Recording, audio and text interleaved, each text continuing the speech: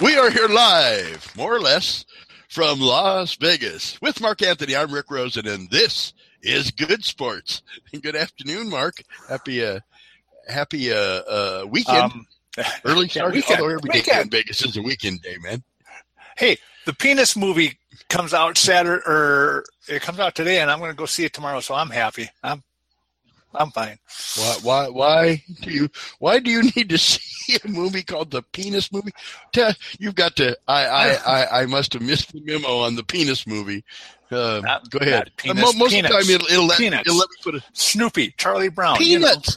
Peanuts movie. Oh, that's an entirely different subject. Yeah, well, totally different movie. The totally different Peanuts movie is coming out. Yeah, okay, we're going to have to work on our enunciation. The Peanuts movie. Well, tell me a little bit more about the Peanuts movie. Does Charlie Brown get to kick the football, or is Lucy still a bitch? Yes, of course. Snoopy around, the world's oldest dog. That's right. Riding his. Never mind. Who was his? Who did he fight? Have the dog fights with in World War One? The Red Baron. Guy makes pizza now. Yeah, he's moved yeah. off. He's moved on. Retired and makes and makes pizza. Yeah, that's right. You know what I saw yesterday, which I did not know they manufactured or canned or whatever. Popeye spinach, and they got Popeye on the front doing the and it was like a Walmart. It wasn't like at Goodwill. It was at Walmart, but they make Popeye's spinach. I wonder how many kids relate to.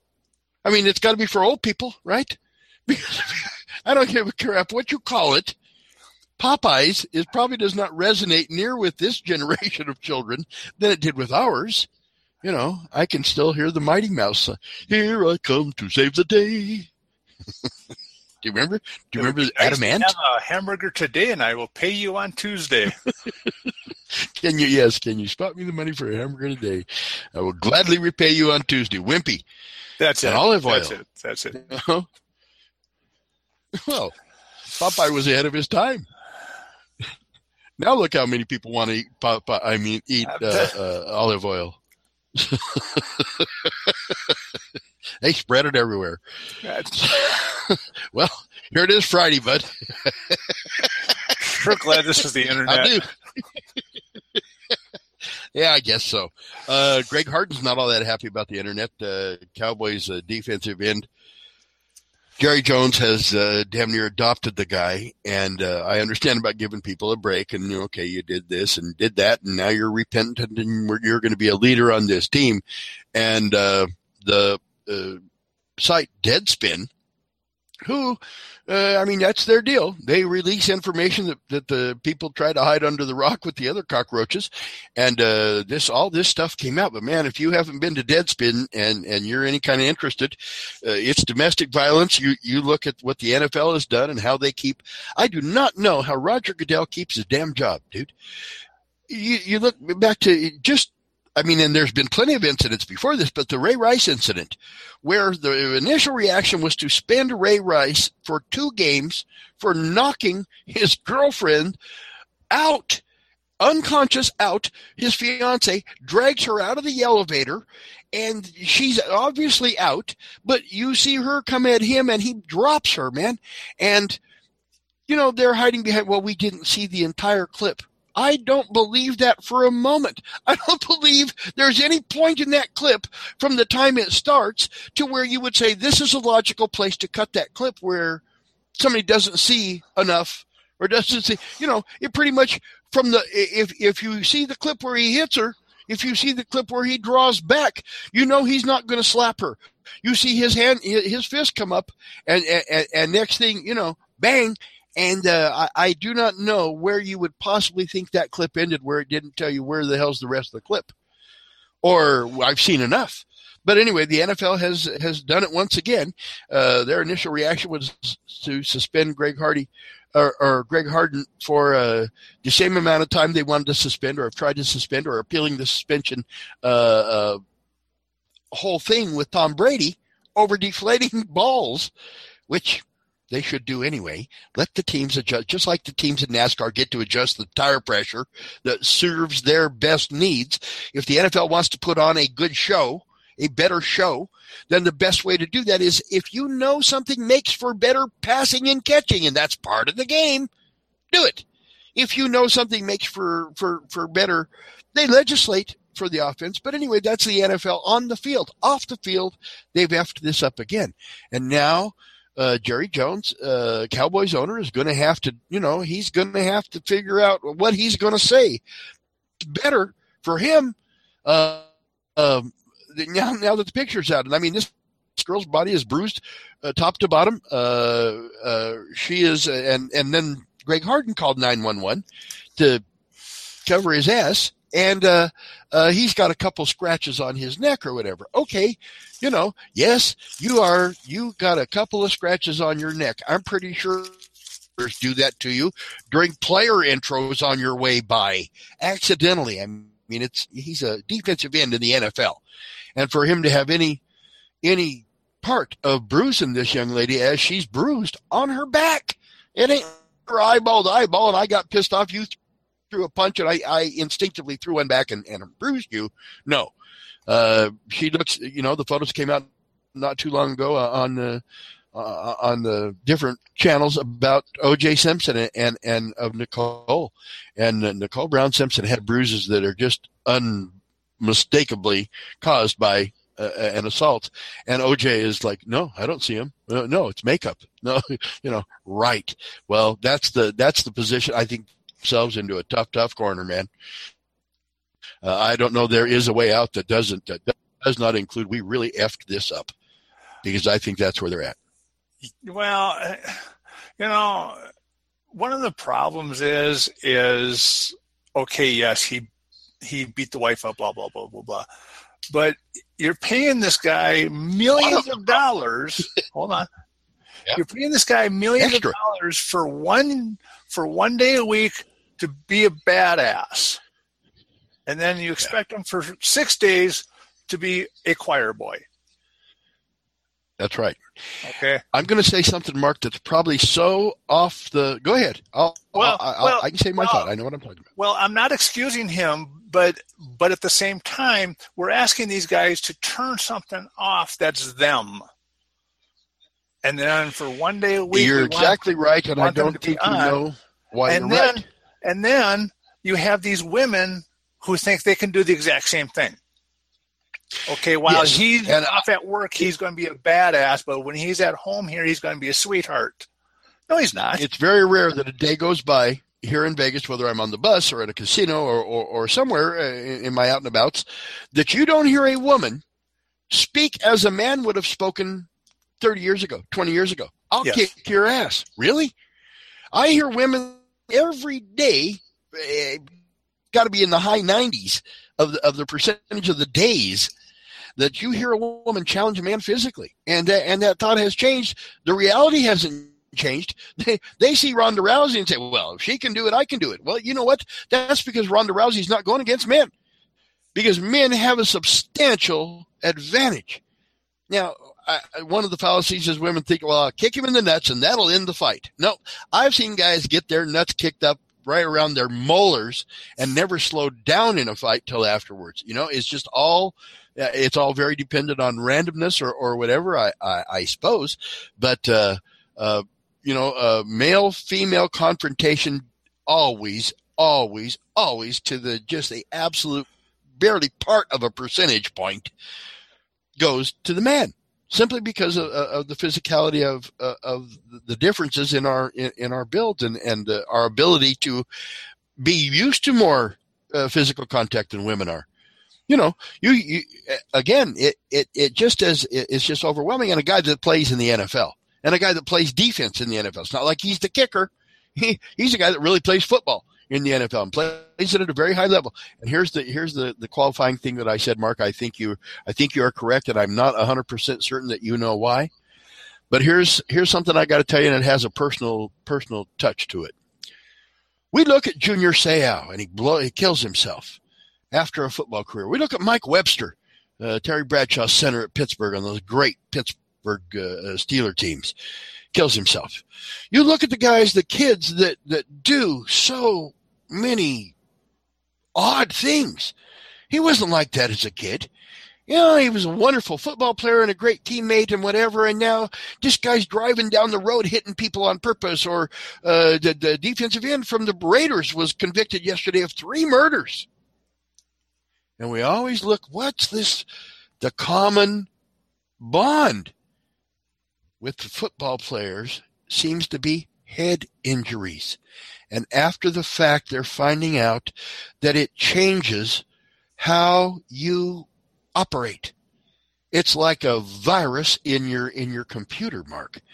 And I would be hard pressed to say that certainly is not a big factor in a lot of these domestic violence incidents, in a lot of these oddball things that just, they haven't been present with this individual all his life.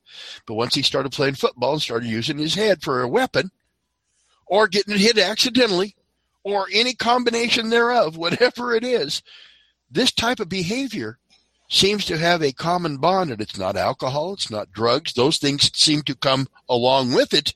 Well, but I think it first starts from the head in an athletic event that gets damaged, and it's over and over and over. And I think that's a theory that somebody's going to be real hard pressed to try to deny, Mark. It's like climate change. No. It's just, I mean, I know where you're going with this because I've been with you all week. Yeah. But there's no denying that what's happening in the NFL today is nothing new. It's just we have social media now. 20 years ago. It's immediate now. Yeah. Right. 20 years ago, we had to wait for our sports reporter to go to the team meeting to ask the question and then get back to us. We don't have that now. Now there's absolutely no filter there. So, but you can't spell immediate without media, Mark. Right. And it is this instant gratification, and we're never going to put the lid back on that can. So, I mean, it's what we have to deal with now. It's like gun control.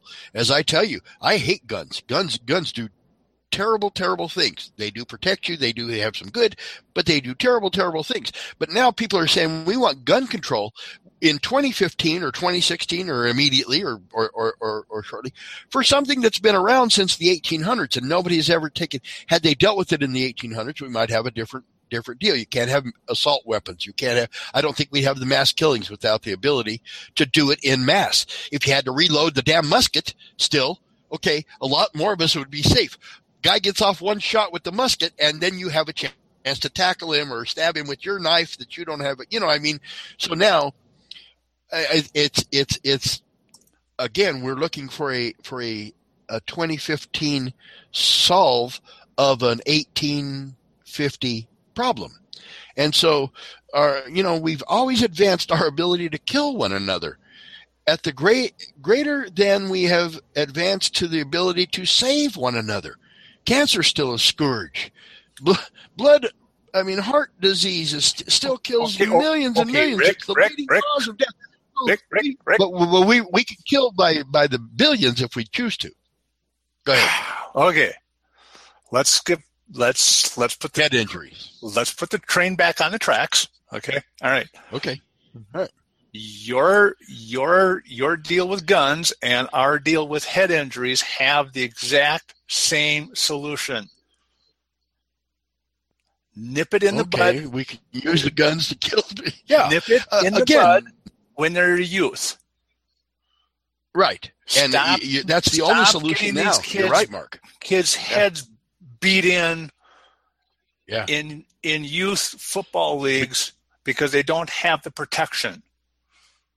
No, and the guys that already have that are showing this abhorrent behavior, and if my theory is correct, Mark, and there is at least some connection with the head injuries and the playing of the sport that they've chosen to play that they now entertain us with, is that if anything for these guys, there's nothing, except immediately and not any more damage, but the damage has already been done, and it's going to be a whole generation of football players that have come around, and people in combat sports, etc., that could have and should have been saved, but nobody has really given much more than a passing thought to safety.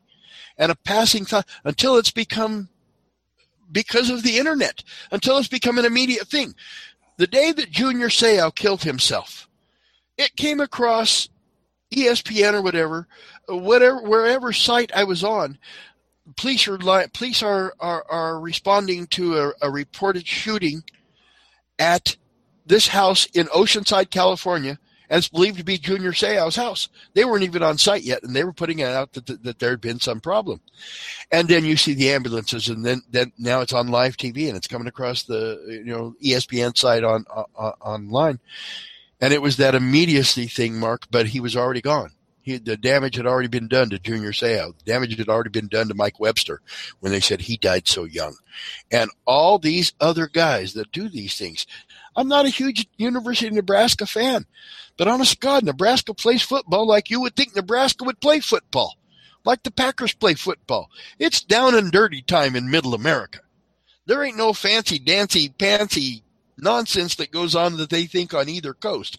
It's get down there farmland, let's slug it out football. And you look at Nebraska and all the players that are there. And that are now in prison or have been charged with prison or just do some things that you would think, why does a human being do that to another guy like Ndamukong Suh? My God, I hope I'm wrong about this guy. But he's exhibiting behavior that I don't think a normal human does, and I would hope he didn't start out like that. And I think the injuries are showing themselves, Mark, and somebody has to do something. And this is not an infomercial about that. I believe we are doing something, and I believe we have taken a huge step. We were most fortunate to be with Dr. Dean Sicking from University of Alabama, Birmingham, and a young man named Merrill Jolly. And we were in the same place at the same time with them, and the work that they're doing as we speak, Mark, to help avoid serious head injuries, to make them a thing of the past, like polio or measles, or one's going to crop up now and again with measles, but for the most part nobody has them anymore, and that's what they're trying to do. And it was amazing, Mark, to listen to the two of them talk about the possibilities and see the presentation of what Dr. Sicking has. But adding to that, the other people we had in the room from the world of boxing and mixed martial arts, they all agreed the exact same thing. If we can start to protect them earlier, we've got a better chance of having a better society in the future. That it isn't. And you're right. That his suicide did not happen because he had a concussion in the NFL. His suicide happened because he had a concussion when he was 7 years old on some field with some tin can that somebody sold him as a helmet that did not protect his head. Yeah, that's absolutely right, Mark. And I think that what we are being a part of, what God has blessed us both to get to be a part of, is going to be as fundamentally changing to this sport as Dr. Sicking safer barrier has been to auto racing. No NASCAR drivers have died since they installed the safer barriers on the outside walls of all. They're going to the inside walls. Demand is more than the output of the manufacturers that make the safer barriers, that send them out in, and we're not talking about exotic materials. I mean, it's not made of platinum. We're talking about steel and to configure them and to make them be uniform in their manufacturing, whatever. There's only 2 plants, and they can't keep up with the demand. People say, why isn't the inside wall covered? Well, because they can't do it. They don't have the stuff to send out and then get put up. With the kids in youth football or combat sports, whether it's mixed martial arts or boxing or Muay Thai or any of the great other number of judo, most all of the martial arts involve at one point or the other doing something not good to somebody's head or neck area. I mean, in judo, you get thrown, and if you don't land correctly, your head bounces off the tatami, or you get choked unconscious. Okay, but I would think that's probably the one of the most less parts of the damage that comes from that combat sport or the martial arts. And then you're talking about punches and kicks to the head. In boxing, obviously, a headshot, I mean, that's where people try to hit.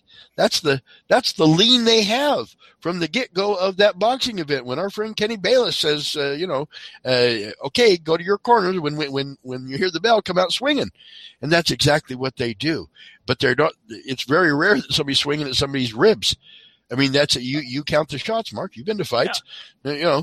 They ain't doing the body shots. They're doing that sounds like a good idea on Friday, a body shot. I wonder, can we head to Treasures? Now see, since we're on this track, one of the interesting things about the meeting, we had people from both the motor side of things and from boxing and equestrian sports there. And right. one of the neatest things I love about Dr. Sickings is he explained in very simple terms how the safer barrier works in NASCAR, and then how he was able to take that technology, shrink it down, and put it into headsets.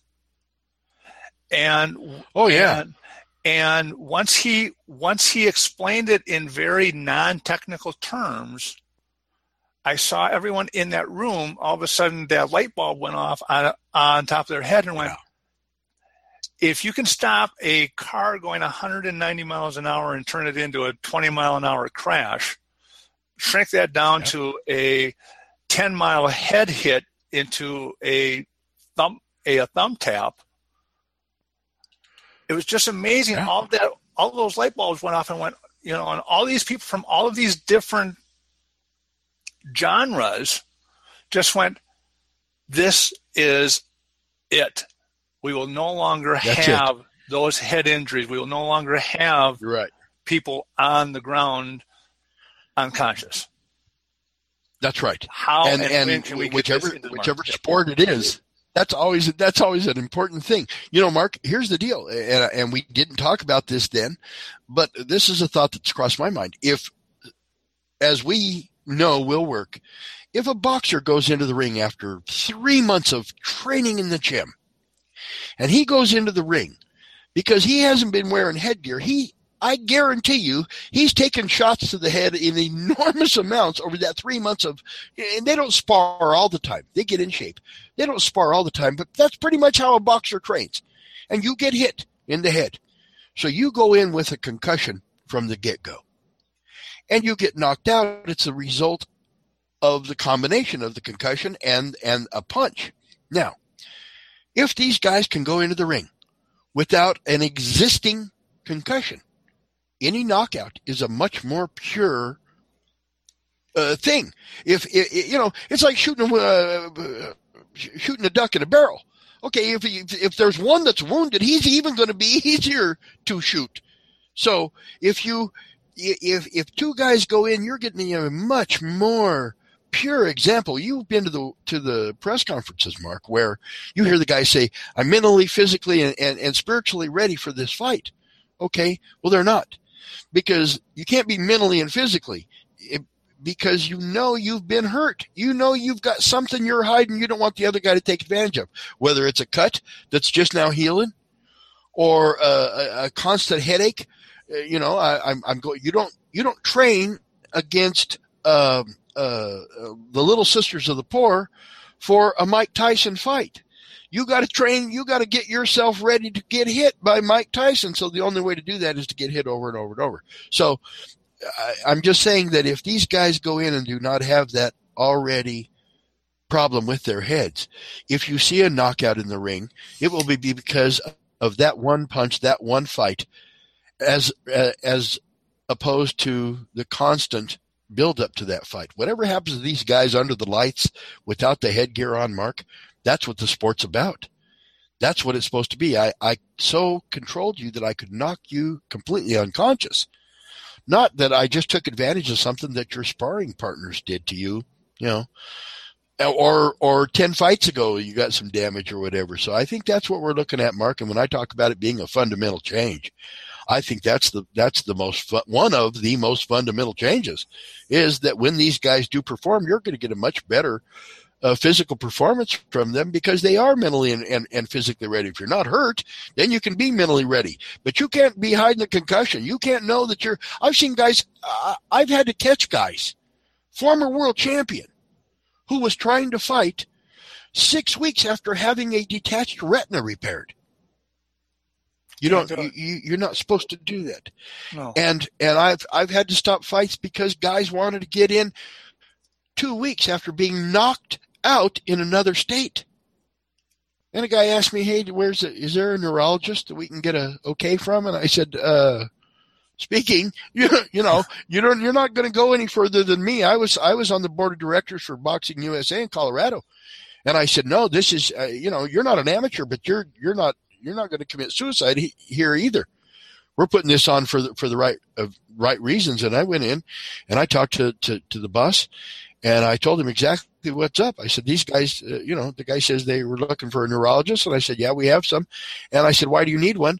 And, "Well, he got knocked out a couple of weeks ago." And I said, "Well, in civilized society, it's a minimum of 30-day suspension. You're not supposed to spar. You're not supposed to do anything. That's how it is here in Nevada." So, people try to get around it, Mark. Well, okay, we can account for that now. Put the damn headgear on, and I do think the concussion is what gets guys torn retinas, and it's not really that frontal concussion that kind of squishes things. It's from the side where it gets that ripping effect, and I think you can see that the jerk of it is what happens. And I think we're going to prevent a lot of eye injuries too in a lot of different instances, Mark. So again, I got to think it was the highlight of your week too to hear those two guys together. Well, it was because he went through it in a very precise manner. He was not highlighting any, it says, here are the facts and here's how the facts came to be. Here's how your current helmets in football are tested. Technology from 1969, okay. Yeah. Here is why this helmet is number one, and it's not because of safety, it's because of marketing. Absolutely. And then very well prepared. And then when the best part was when we got these people from the different sports and the different genres talking to each other, going, "But what if we did? Okay, we have a helmet that does this. Can we do that?" And somebody else went, "Yes, we've got this." Especially like when we got into the electronics of it all. Where it's not going to take any more bulk in the helmet, but we're going to be able to put the electronics in there so that somebody on the sidelines can say that was a 80-mile-an-hour hit. That wasn't right, or that it was a hit on the right side instead of, the camera showed it and it looked like it was a direct hit, but when all of the sensors go off, it's going, no, it was more over here than it was here. More glancing, absolutely. Yeah. And so now we know. Just think of the age for training. What? I mean, training purposes alone, Mark, to know what damage you're doing with which hand is very, very important. Though you would like to have both hands be equal and both of them be as good as possible. Okay, well, visually, they look like the same punches. Now let's analyze what you did, and so you can look at the whole thing. Was it your footwork that cost you, even if it's the same punch, same right hook that you throw, and you land twice, they land with different velocity. It's like a hitting a baseball. Guy doesn't hit a baseball if he's a home run hitter. It doesn't go the same distance every time. There's a lot of variables in there. So the fewer variables you have, the better, I believe, the better your product is. So when a guy knows that he threw that right hand with 150 pounds of force, and the next one only hit with 100 pounds of force, why? What did I do different? Did the opponent move? Were my feet not under me? Did I not square my shoulders? All those things come into play and make for better training. That's how these guys get to this level. You're putting in the time and you're breaking it down to the most minute detail. And you look at chess, it's the exact same thing. That computer makes millions and millions of calculations. But Gary Kasparov did the same thing, and so did Bobby Fischer. And they were able to do that, and so all those computations and everything, they all come into play in those things like that, Mark. And I think, I mean, for me, I've got to say, between Dr. Sicking and Mr. Jolly, just that combination that God put together, and we got to be a part of it. I mean, it was just absolutely. I still get goosebumps thinking about the possibilities, Mark. And like I say, when you are absolutely right to think what is going to be saved from these people from this generation on. I mean, we might very well be talking about saving youth football. Parents are much more prone to let the kid go play if they think, well, he's going to get at worst, he might break his arm or get a bum knee out of it, or, whatever, as opposed to, my child died playing youth football. He was 16 years old and died from a hit to the head, which somebody didn't do on purpose. They were just playing football. So that's the enormity of it does not escape me, Mark, and I think it's incredible. Well, it's like you and I said, once we get this technology into the hands of the youth and into the users, it's going to be something that nobody's going to be able to go, I am alive because of him, because they won't know otherwise. Right. But yet those of us that are involved in bringing this to market are, okay, you don't need to thank me. I don't want that thank you, because it's not, but to know that you're playing football when you're 21 years old and you have all of your faculties with you, I'll feel perfectly happy to know that you are, you are the Heisman Trophy winner. Yes, you just signed a $30 million 6-month contract because you can think and talk and carry on a sentence, where 15 years ago that wouldn't have happened. Yeah. That is the coolest thing about all of this is how many lives will be changed because of this technology. Yeah. And unknowingly, Mark, never give a second thought to it. Do you ever give a second thought to the guy that built the carburetor in your vehicle, or the fuel injection system that doesn't catch fire and doesn't do the things, or seat belts, or all the same padded dashboards, all these safety innovations? Nobody ever gives a second thought to it, and that's how we want this thing to be, Mark. I think we both very much agree on that. We just want it to happen. We don't care. We don't give a damn about the personal, public. Personal. I don't care who knows. I don't care if they ever know my name, Mark, that's associated with this. I want it to be known as Vegas Bets for a reason. Dr. Sicking sees that. We were most fortunate to run into Merrill Jolly from Lazy J Rodeo Safety Equipment, who has been working on these things, and to put the two and two together and say, okay, you have a great product, you have a great idea, let's put these two together and see what we get, and to listen to them do it. In the thin air of that conversation, I wish I had a record button on my frickin' ear, because I would have recorded that conversation for posterity. But you and I got to witness it, Mark, and it's there's no other way to describe it other than it's going to be absolutely life-changing, as are some other things in sports, Mark. But just the sheer numbers of things that are going to be changed by this technology absolutely astounds me. So we've talked about Greg Harden, and obviously I got us off into the brain injuries. I really do hope that there is some external cause to Greg Harden's behavior. Because if not, then you have to say, okay, here's a human being who has so lost touch with reality that this is the attitude that he has. And for the Cowboys' sake, they could have and should have done more, the same way with the NFL. On to, you mentioned 6-month contract for $30 million. It's not very far off, Mark. Here's the deal. The Royals have many free agents because when a team wins a championship, it's the opportunity for those guys to cash in. When you're on a 4 and 12 team, not near as many suitors come after you. You really have to be a standout, and it's hard to be a standout on a crappy team because you have to cover for so many, and you don't have the opportunities. When you play on a team with better players, it allows you to be a better player because they all do their own thing, and you only have to deal with your thing instead of yours and somebody else's. It's that simple. Anyway, every time there's a successful season, players leave. They can cash in now. They used to not be able to do that. You had to remain a Green Bay Packer or a Minnesota Viking or whatever. And baseball, the same thing. They always had the restriction rules, and Curt Flood opened the floodgates for that. And now you have free agency. And so this is the time when everybody cashes in, and guys that are standouts on crappy teams or even standouts on good teams and choose to leave and live somewhere else and work somewhere else become available after the last day of the World Series. And they have what they call a qualifying offer for guys that are free agents. Their contract has run out. And their team, in some instances, makes a qualifying offer to them.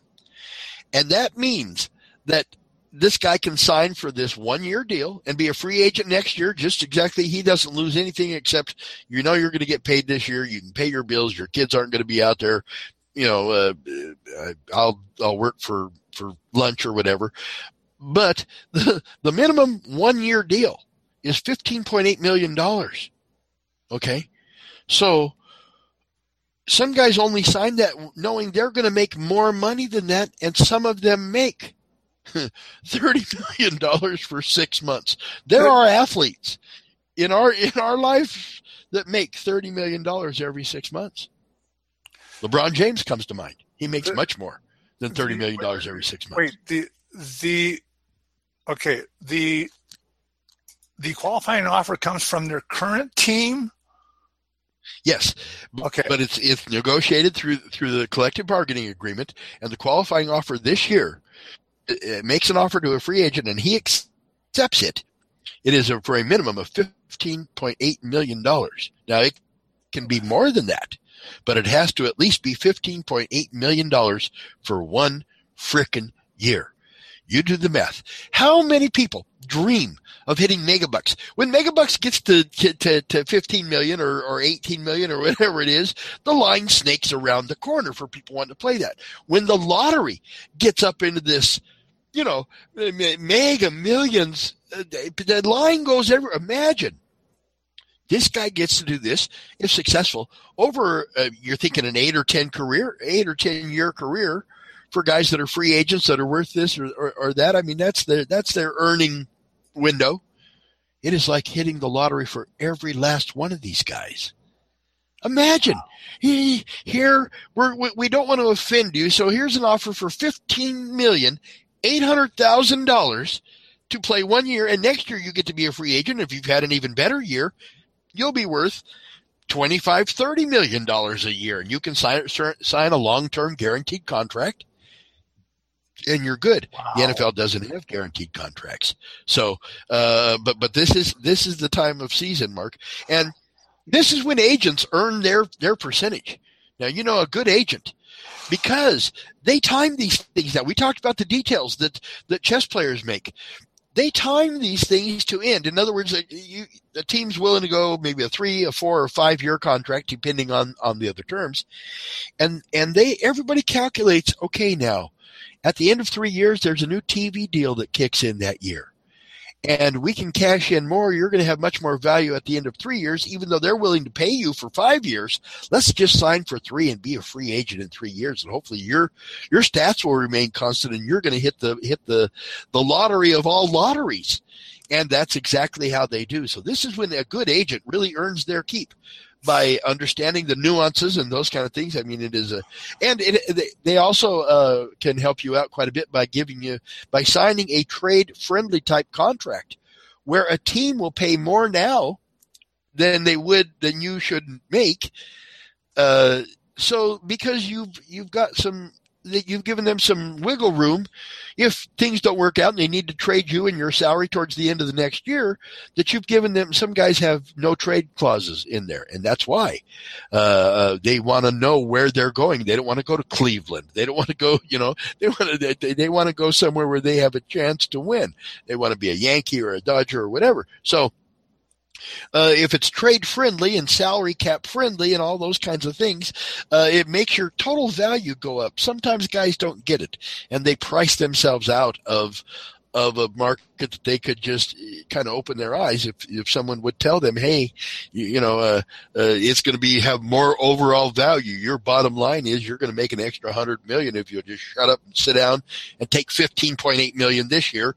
Next year, when the TV deal kicks in, you're going to be worth $100 million. So anyway, that's where we're at.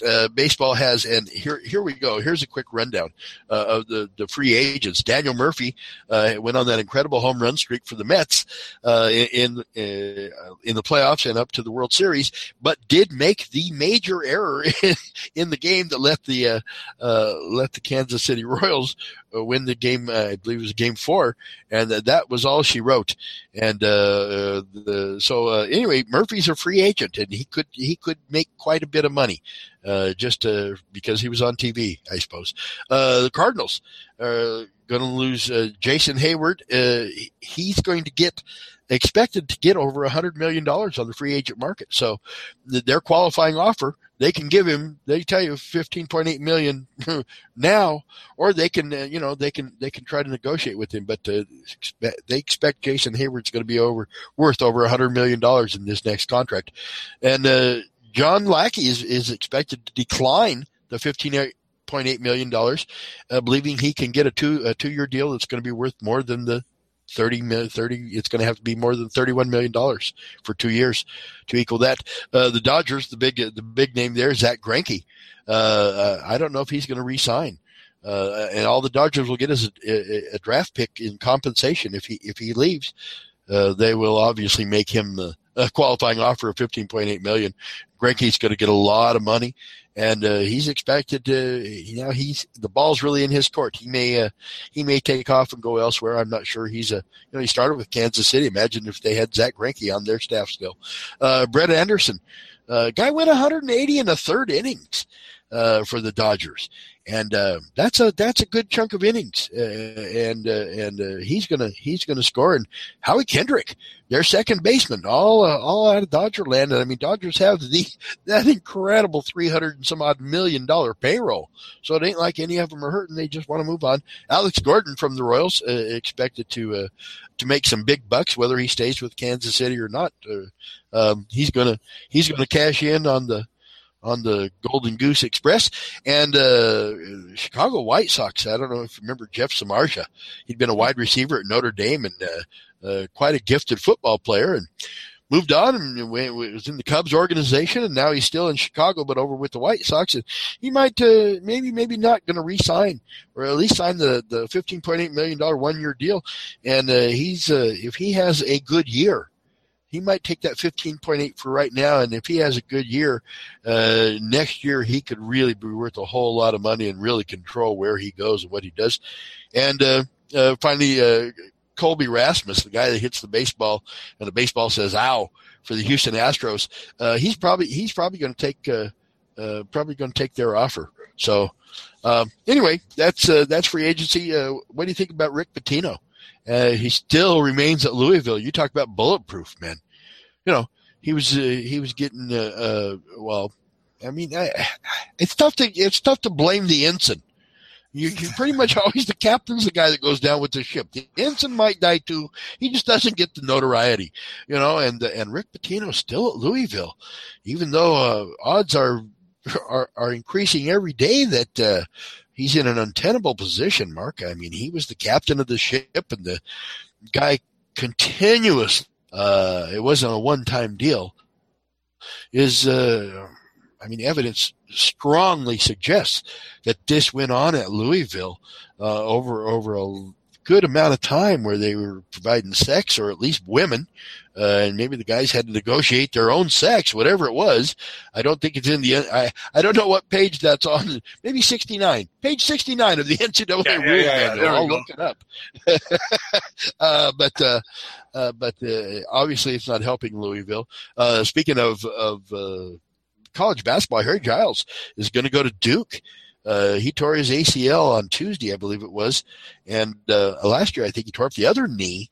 But Duke, he's the number one player, and Mike Krzyzewski, our buddy, and one of the greatest coaches ever to walk on a basketball court, went ahead and extended him a scholarship, and Giles took it. So he's going to be playing at Duke University in the not too distant future. Seattle Seahawk Lockett got out of the hospital after having the neck surgery from the hit that was, I don't know if it was a dirty hit, it was a solid hit, and had the neck injury again. Back to Dr. Sicking. When I told him about that, and then I explained what happened, he's talking about the much like a head and neck restraint system that NASCAR uses, that could be available for football helmets and keep guys from having the neck injuries as well as the head injuries. Mark, so I think that's incredible. And LSU and Alabama play tomorrow. LSU number 2, Alabama number 4 with the one loss.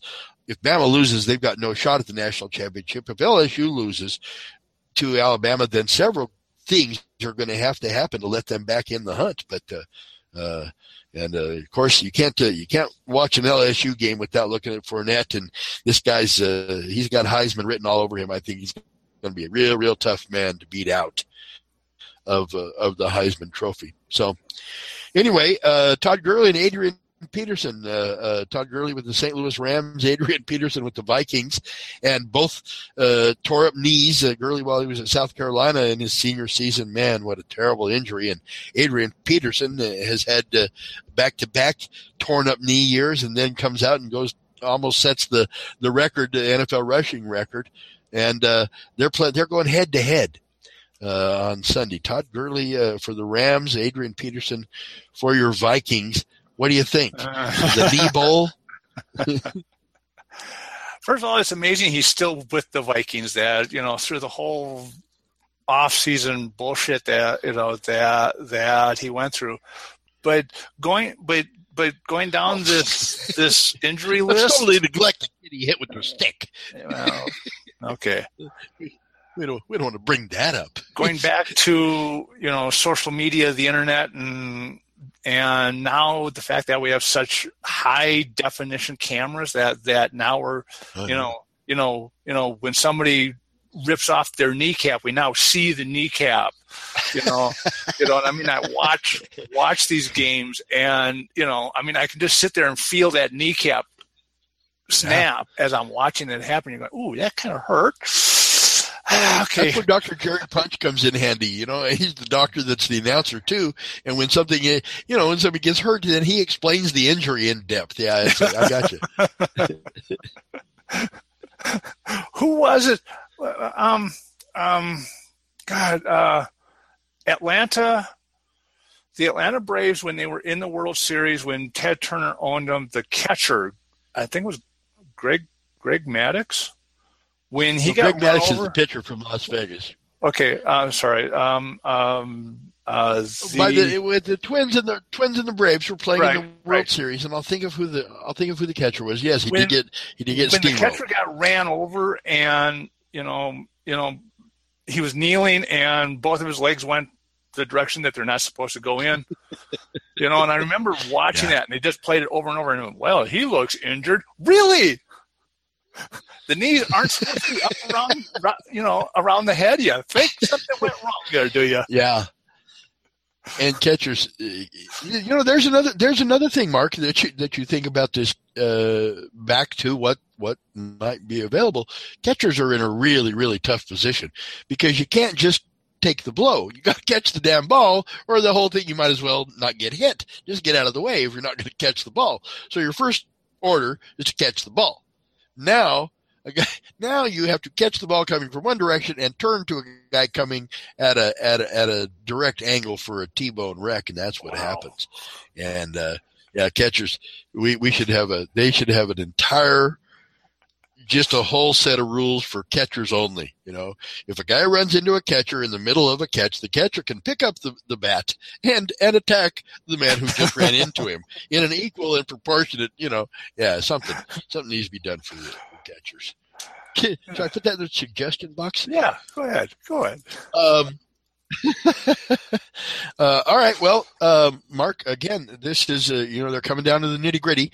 The first of the football playoff rankings came out, there's only 4 teams that make it in. Obviously, there's going to be non-ending nonsense until they expand the playoffs, and then they have to cut back a regular season game, and so it's money instead of the right thing to do that always seems to control college athletics. It's just a very, very bad situation when you think about it. If you're going to really have a national champion, I mean, they accommodate 68 teams now in basketball. They get to make the playoffs. But in college football, it's down to 4. Okay, we got unbeaten teams that are going to be left out of the national championship. So they got to have some kind of expansion, and you got to be able to. Yeah, and one of the things they always talk about, Mark, is the health and safety of the players with that additional game. If they just allow for more games, it's going to be like, Mr. October is now Mr. November because they play the World Series in November. And so they're talking about lengthening the college football season. Well, take what, everybody give up the game against Little Sisters of the Poor in the first of the year and let everybody into a playoff game. I mean, they can have more games. They have all the bowl games, and they had to make a rule that you had to at least have a winning record. You at least had to have 6 wins to get into a bowl game, or there were so many bowl games and not enough teams that they were having teams with losing records playing in bowls. Okay, occasionally that might make sense. The star quarterback went down or something happened. But for the most part, it was just about money, and they make those decisions based on money rather than the right thing to do. The right thing to do is expand the playoffs to more than 4 teams. But look at the bowl games that have been held here at Sam Boyd. I mean, they were so desperate for the biggest bowl game. I swear one of them was called Frank's Garage Door Opener Bowl game because, they ran out of sponsors for it. How bad of a team do you have to be not in a bowl game? Come on. You realize this is considered one of the if not the best bowl game at the next level down from the majors. And everybody loves to come to Vegas, but you're right, Mark. And it amazes me when they have this conversation all the time about the new stadium, that they don't get it. It doesn't work in damn near Arizona. It works a whole lot better. Build the stadium in town, build it by the strip if you want to, across the street from UNLV. Makes the most sense for me. I'd love to see it downtown. I think if nothing else, man, what a huge revitalization thing that would be for downtown. I think it needs to be one of the 2 places, and include UNLV, but they have a bowl game. My God, you look at the places that have, Miami has a major bowl game. Pasadena has a major bowl.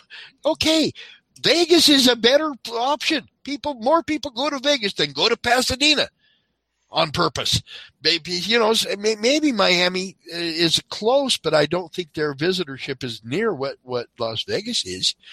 And imagine the big attraction they could have if they would just get their heads out of their asses and build a frickin' stadium across the street from UNLV in the empty lot. Do whatever you need to do to get it done. But, let's have a bowl game that's worthy of Las Vegas. We have this huge brand, and it's not that they don't try. Tina Kunzer Murphy ran the Las Vegas Bowl for quite a few years, very successfully, built it into what it is. We've had some great teams come in and play in this game, Mark. Boise and USC and on and on and on. You've seen some great teams that were either 1 year away or very close, or just some circumstance kept them from being an elite team that year. We get to see them here, but again, it's just I don't know what they're thinking, Mark. Look what bowl games do for other players. No. Well, look at the Super Bowl. No matter where the Super Bowl is held, they might get 100,000 people there, maybe 100,000. Every year, there's 300,000 to 400,000 people in Las Vegas to watch a game that's not even played here. We get more people here, absolutely, than any stadium that they've ever had the Super Bowl will hold. Just come into the race and sports books and have what a great time, man! If you've never done anything, it's to me it's a whole lot more fun than New Year's. And New Year's is fun. I'm not saying that. I'm just saying for the incredible Las Vegas experience, come here on Super Bowl weekend. You go to a Super Bowl party, whatever the hell it costs to pay, you're going to eat more hot dogs and chips and stuff and drink more beer, but you're going to have the time of your life. And they could do that with the bowl game. They could have the Super Bowl here. The people and the money would be extraordinary. Yeah. And now they've built this stadium for a hockey team that I'm not sure we're going to get, Mark. You would like to see a hockey team here. I would like to see a successful hockey team here. I think it would be much more good on the ice product to bring in an existing team rather than have a startup team and go through that long growing process. If they're dependent on tourists in making this hockey team a success at this arena, then they're going to have to be good. Because do you want to go see a 1-9 team play? No. Yeah, and if you have to park in Henderson, Commissioner Sisolak, to walk to the MGM, the guy says he's used to walking half an hour after parking to go to a San Diego Padres game, and I'm thinking, you leave your car in Tijuana to go to a baseball game in San Diego because I don't know where you're parking. But you could probably park in Tijuana. It takes you 30 minutes to walk through the MGM. Yeah. What do you think about the parking? What do you think about them charging for parking, Mark? Nope. Downtown is doing that, and it's killing them. Downtown is doing that, and it's and they're all sitting there going, doesn't help them. Yeah. Yeah, it's like no, I'm not paying for parking. I'm sorry. It is so funny. When I first moved here, I could not get the Vegas mentality. People here are lazy, they are idiotic, and they don't want to pay for shit. Now that I've lived here 15 years, I don't want to pay for shit. I'm not going downtown if I got to pay for parking. No. And it better be free. You're not the first time I've heard that, Mark. Yeah. Yeah, and there, again, MGM is not supposed to stand for money gouging, and I'm not going to say what the last M I would put in there is but that's exactly what you, and it's like, okay, downtown people park there and stay and then go to work, so you charge for parking and you put some controls on it that way or whatever. Okay, that makes sense, but you can't kill this goose that's been laying at least silver eggs downtown, and you want it to lay golden eggs like the Strip does. Okay, then you can't. You just can't keep nickel and diamond people to death, or they'll go where it's free. Now the Strip has probably done downtown a favor. I think their biggest supporters of paid parking is the people downtown. And send them all down here, or at least the people that get, that maybe they'll have they used to have gas wars. I don't know that they do that much anymore, but it's $10 on the Strip. Okay, it's only $8 downtown. Okay, now the Strip's down to $5. Buy one get one. I don't know what they're going to do, but the competition might be good. But yeah, I'm not a big fan of them charging for parking. I've always thought that was a ripoff, no matter where you are. And now, people are used to paying $30, $40 to park at events. Why? Take the bus. It's $2. Get on the bus, Gus. Don't need to discuss much. All right, let's wrap it up. All right, is that the good way to leave? Yeah, that's a good way to leave. All right, folks. Well, have a great weekend. Remember, there's going to be some kick-ass football. NFL coming down to the people eliminating others. The Packers lost. Now they're going to take on the Cam Newton and that gang there, and they may come up with their loss. So they're whittling their way down, but there's going to be some great football, some great college football. LSU Bama going to be a real good game Saturday. So and fights here in Las Vegas at the D tonight. Mark, there's a championship fights in the outdoor arena there. And then tomorrow, Rios and Bradley at the Thomas and Mack, a great venue to watch to see the fights from, not associated with the casino. The Wynn is staging it, but not having it in any place at the Wynn. It's going to be at the Thomas and Mack, and it's a great place to watch fights. So definitely good weekend. Always a good sports weekend here in Las Vegas. And our thanks to a special mention out to Dr. Dean Sicking and Merrill Jolly and all the people that attended the meeting and saw the future right before their very eyes. It's coming very, very quickly, folks. So we will keep you informed here on Good Sports. And once again, we thank you all. GoodSportsMedia.com. We're leading the way. All right, Mark. Well, for all of us here at Good Sports, I'm Rick Rosen. It's been my great pleasure to be with Mark Anthony. And until next week, we'll talk to you. You've been watching Good Sports on GoodSportsMedia.com. Good night. Bye.